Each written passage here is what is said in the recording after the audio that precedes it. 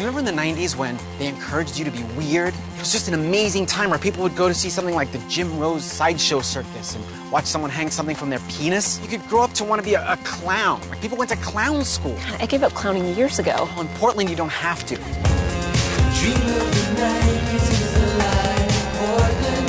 Sleep till 11. You'll be in heaven. The dream of the 90s is alive in Portland.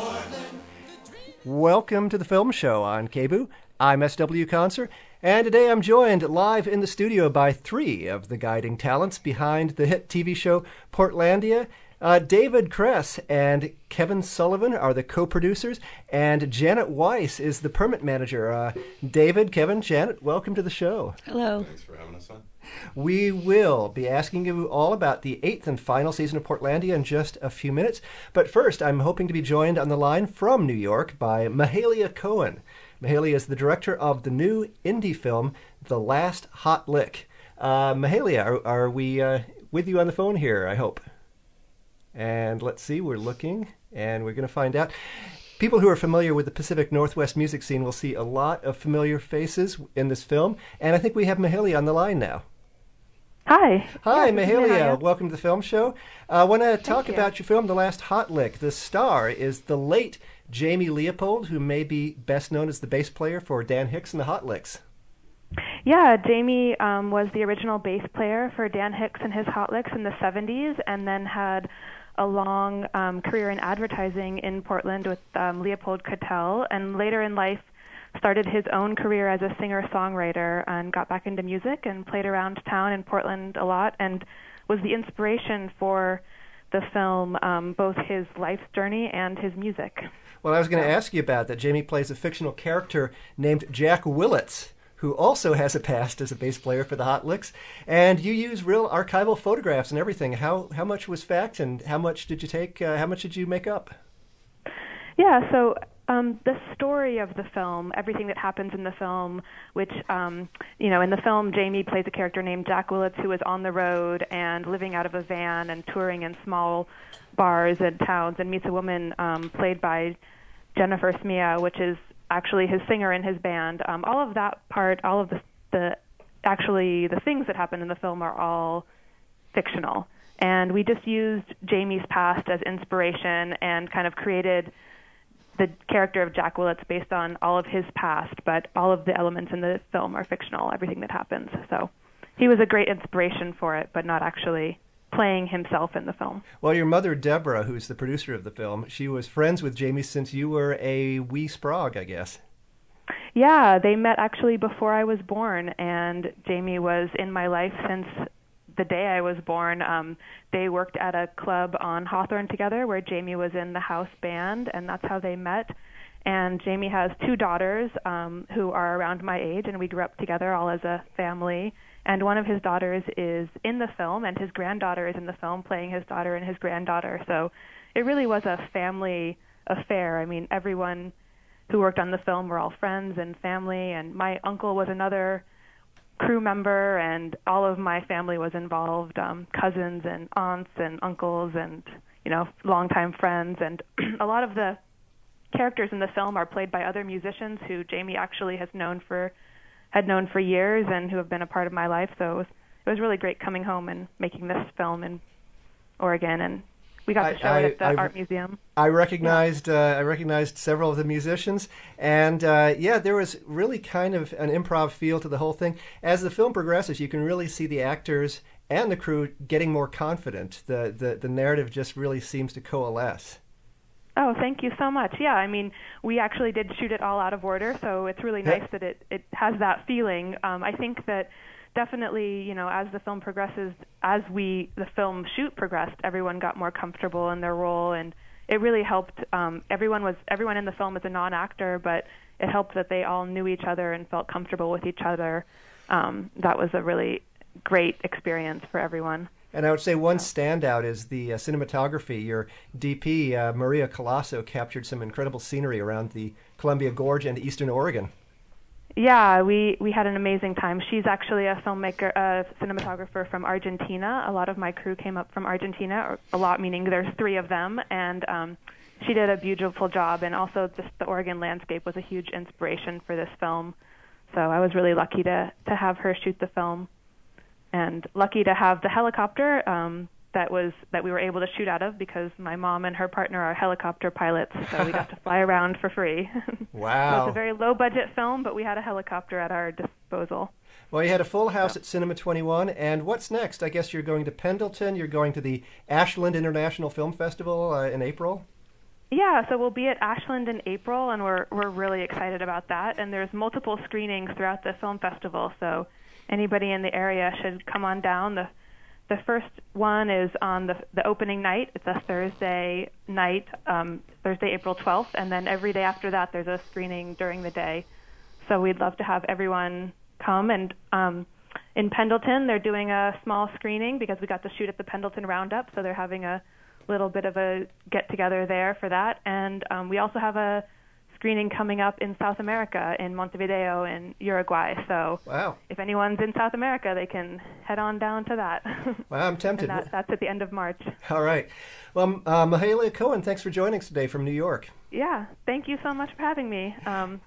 Yeah, have a great day. Yeah, good luck. And Jamie loves KBOO, so yay. You would have loved this. Well, I'm S.W. Concert. You're listening to The Film Show. And now we are joined in the studio once again by David Cress and Kevin Sullivan and Janet Weiss. David, Kevin, Janet, great to have you here. Hi.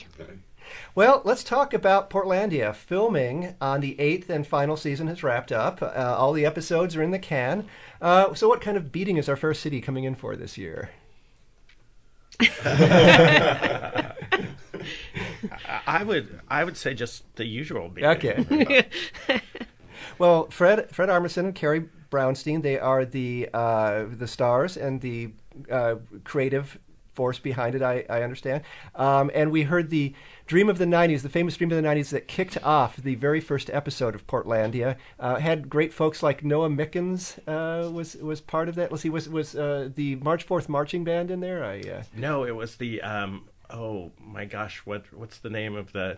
We have this super great marching band that's oh now I'm so embarrassed I'm forgetting their name, but they make multiple appearances. They're like they play up their age in the title of the marching band. But we also had the Portland Gay Men's Chorus. We had a lot of Portland's bike clubs and tall bike enthusiasts, that kind of thing, and of course Noah and his circus crew helped out too.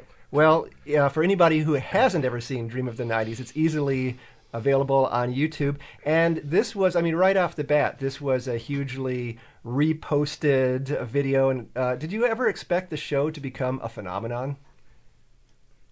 Oh, I didn't. But that may be reflective of my age. I'm not really the target demographic for anything that's hip or new. But I do think that they did sort of plan Carrie and Fred and John Crizell, who was the director. They did sort of plan to sort of try to make something that was musical and spreadable. And I think so. They never said it outright, but I sort of feel like the Dream of the 90s was sort of their thesis statement, and they wanted to get it out to make people aware of the show. Well, of course, Carrie, being one of the legendary musicians of the Pacific Northwest, along with Janet, you were in Sleater-Kinney with Carrie, and still am. And I was going to say you were named. Till I died. You were named one of the greatest drummers of all time by Rolling Stone magazine. You told them there's a physicality to our music. Women aren't often allowed to be animals, and we are. And it seems like you, the three of you, really just paved the way for a lot of bands that came afterwards. Well, there were a lot of people paving the way for us as well. I think it's just a continuum that we're a part of. We took our cues from people like Patti Smith and Kim Gordon and Kim Deal. And Kim Deal reforming the Breeders, huh? Yeah, and nice. Sounding amazing. And I think that, people, if we could give people after us some sort of leg up or give them the feeling that they could do it as well or speak out or express themselves, it feels good to be able to do that. So that was you and Corinne Tucker and Carrie Brownstein. Now, how did Carrie just come up to you one day and say, let's do a show? Well, Carrie had started the show with Fred. They made like a little web series on their own just because they wanted to work together called Thunder Ant. So that was like Carrie and Fred and our friend Patrick running the camera, and they just had these funny ideas for skits and started doing it on their own. So that's kind of how it started. I mean, you ask, like, did you know that it was going to be, a phenomenon? And I will say, as someone who's known Carrie for decades, she's really good and successful at everything she does. She's very tenacious and hardworking and smart. And I think she just kind of has her finger on ideas that are controversial or sort of the pulse of things. And I noticed that in her writing. Yeah, don't underestimate Carrie Brownstein. Well, ever. just in the band, like her, the topics she would discuss or things she would breach in songs were just sort of, lots of people were interested in those. And so I think it just kind of carried over, whether it's, it's not always a commentary, but her ideas, I think, are very sharp. Well, as permits manager, you've been called upon to get access to all kinds of places, some That's crazy true. spaces. Yes. And, you're an old Portlander. You've known a lot of venues. Did that help? And also, did access get easier as the show got more visible? Well, I didn't work on the first 2 seasons, so I would imagine there was a certain amount of explaining, like what it is and who they are, and I think the fact that the show is like the whole crew is from Portland, and it's like a family, and I think that sort of helps when we go into places. That we are, we try to be really respectful of people's spaces and being in their world and not having a lot of money to pay. We do our best to kind of make it a fun experience for people. There are those people that just are not open to filming, or they just aren't into the show. They're not into, they're not into Portland being a hub for filming. They don't like people from out of state coming in and working here. And or maybe they've had a bad experience. Yeah, they had a bad with experience. A film in the past.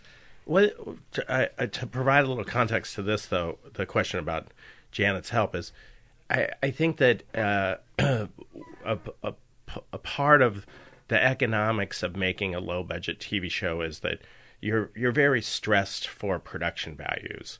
So one thing about our show and locations is, it's very key. If you don't find the right place, we don't have the money to have an art department or the time to have an art department come in and make it work for the scene. So it's on a par.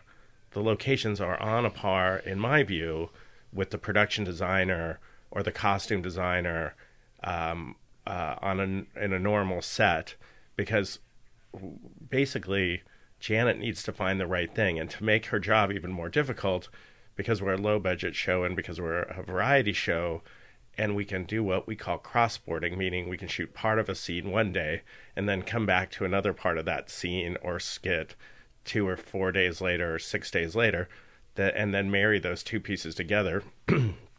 She has that burden as well, to be able to find us places that are not only perfect and sell the idea of the skit in seconds, but she might need to find a place right next door that does it for another skit. So it's very key to the show's success.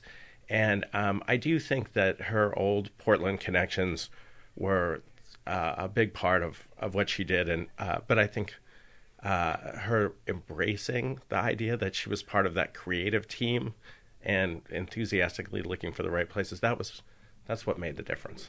Well, Janet was mentioning that all kinds of Portlanders made an appearance on the show over the years, and you tried to keep the place welcoming. Full disclosure, I showed up in an episode a few years ago playing a steampunk.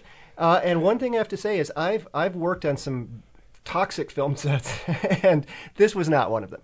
The whole crew seemed very friendly and chill. Who's responsible for that atmosphere?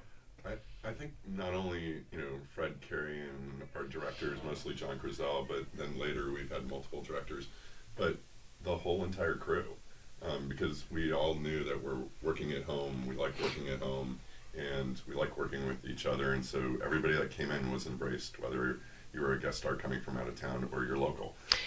And it's really like being in the trenches. It's very difficult. The workload is heavy. And so we all like bond over getting it done, just to finish the amount of stuff we're trying to do in the time we have to do it. We really had to rely on each other. We just could not, you can't ignore the other departments. You have to get in the trenches with everyone. Yeah, it wasn't a one for all. Yeah, and we definitely... It's everybody together. Yeah, we watch out for each other. And on a small set, if that chemistry doesn't happen, then you have the other kind of film set that you talked about, the toxic one. But I feel like it really that culture comes from the top, and it came from Fred and Carey, and to even maybe draw back on what we were talking about earlier about Carrie Brownstein, this season and last season, she directed episodes as if all the other things she's done well in life weren't enough. Producing, acting, her ability to learn the craft by, being a participant and then stepping in and directing, and being open, as Fred has always been to, you can be the most junior member of our crew. And if you have an idea, you can walk right up to Fred and suggest it, and Fred will consider it. And that creates where you're lucky in some ways when you're small and you don't have a lot of resources. You don't have to manage the key people's time. It doesn't become a big hierarchical thing. And those guys were always great about, being open to the crew and joking with the crew and bringing them in and to follow their vision. It's hard when you really care about people to not find what they're looking for, not create the scene they want to do. Well, David and Kevin, you're both... It looks like we're going to have you share a mic. That's all right. it's like a comedy routine here. It's just moving slowly over here. It's live radio. Let's have fun with it. David and Kevin, so you are also old Portland characters. You have been doing commercials and short films and... let's see, TV series, music videos, movies. For, ever since the 90s, food chain films. Full disclosure, I did some work for the folks there too. So how did you get hooked up with IFC, with the Independent Film Channel, and with Fred and Carey? What was your role of jumping in at the beginning there? I actually, the first season, was off doing other things like commercials and things like that, and David brought me on for a couple of days to find locations because, like we said, the show is a hard show. We were in trouble. And then this massive SOS season one went out to all my friends. And everybody in the community helps out, and so you want to make something that's coming up, go longer. And then the second season, David turned to me and was like, "Hey, do you want to?" basically help me line produce the show, and and then here we are 8 years later. So well, amazing. How I came to be on the show was a weird path. I did commercials and music videos, and then I happened to do some music videos for Gus Van Sant, and then Gus Van Sant had a small project, and his regular producer wasn't around, so Neil Kopp, a fabulous Oregon-based producer, and I produced Paranoid Park for Gus, and then that started a streak of working for Gus for about 8 or 9 years, and then we did an independent film called Some Days Are Better Than Others with a really great Portland director named Matt McCormick, and Matt had cast as his leads Carey and James Mercer, and that experience doing that film with Carey, where again, Carey was fabulous in that movie for her first time role. And so when she and Fred were kicking around this idea and it was getting a little bigger and more serious when it was going to a network, Carrie said, if we're going to do this in Portland, we should probably do this with some of our local Portland friends. And so that's how I got tied into the, plus I've produced Slater-Kinney music videos. Ah, yes. Well, we're talking with Janet Another Weiss. full disclosure thing. Janet Weiss of Slater-Kinney and also permit manager for Portlandia, and also David Cress and Kevin Sullivan, producers for Portlandia. You, too, have won just about every award there is for the Clios and I believe a Peabody, and you've been nominated for Emmys over and over again. What are 7 years of the show. Tell us some crazy stories. Tell us some stuff that almost went off the rails or just like really came in with some fun, just a fun ending and everything turned out all right. Day one, probably. Yeah, day one of every season. I don't know if it's like, we don't nothing was like ever on fire, so that was good. We're real geeky film people. Like our part of it is the logistics and management. So I don't know if we have that many funny stories about the talent, but I do remember one time, just to emphasize the size of the show, we had an executive at the network IFC come out, and we were shooting. One of my favorite scenes was the parade we did with the Allergy Pride. What was the other parade with the that had the neo-Nazis in it?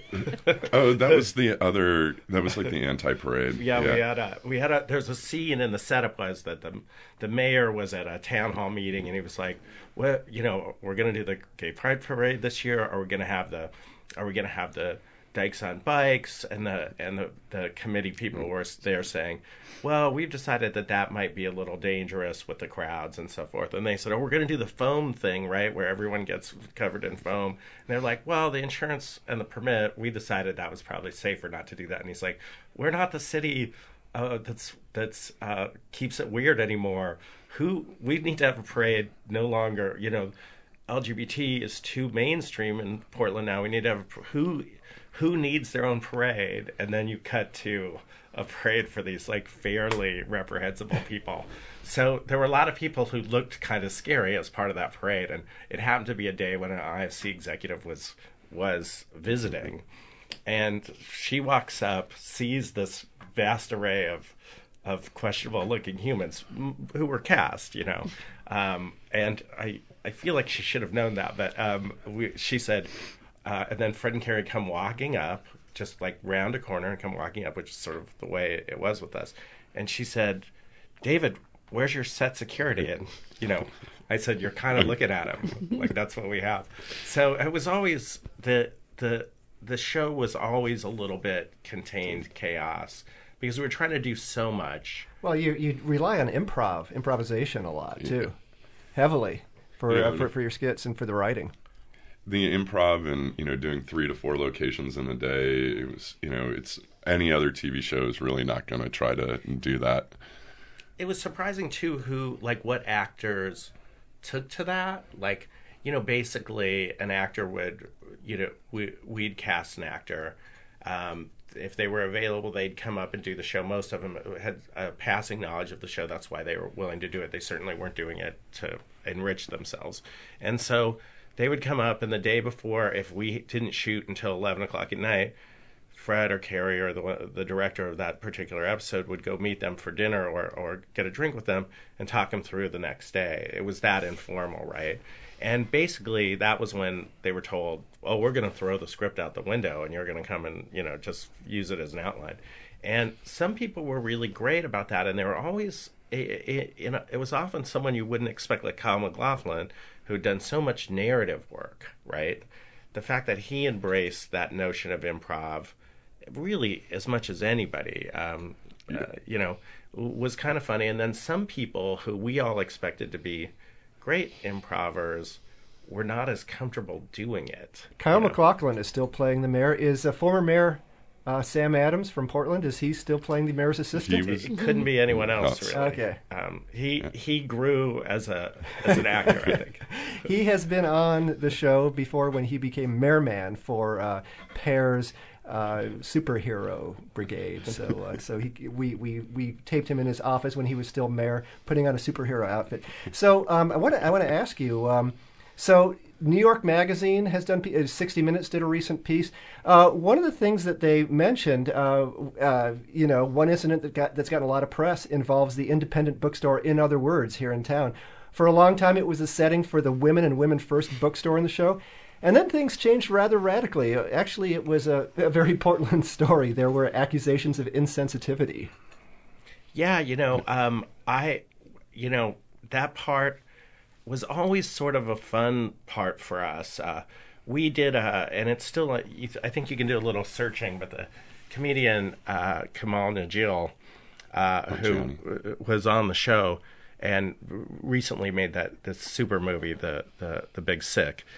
We had him do a kind of an extra micro web piece called Kamal Visits Portlandia, and we just went out on the weekend with a small crew, and we Kamal visited tiny houses and and a few other sort of quirky Portland places, and we ended up at the feminist bookstore. And I remember that day that as we're riding there, I was thinking, I didn't really anticipate that we would be there doing a completely 100% improv thing, and I didn't really think about the sensitivity because the folks at the bookstore had a very good sense of humor and were very open, and I felt like we had a good relationship with them, but there in that moment of this new comedian who'd never been there having to riff, it did strike me that this may not be a good combination. And there were several of the board members were there, and you can still find that piece. And the first setup we do, you might notice that Kamal's not giving his full gusto. He's sort of whispering some of the lines into the camera. And then we set up an interview for him, and he interviews some of the board members and the employees, at the time the volunteer employee shifts. And they were really funny and embraced it, and they weren't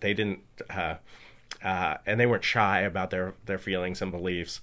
And Kamal had a lot of fun with that, and we had a lot of fun with that. And that, I think, embodies the relationship that we had for a really long time. Now, I know that I'm like a lot of other people in the world, and I'm not crazy about a lot of political developments, and there are a lot of our past that we need to confront. And so I completely understand really what the objection was. And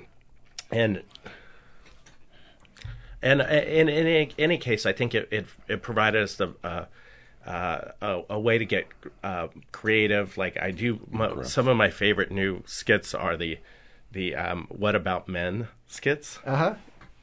It allowed the characters to grow. Even with.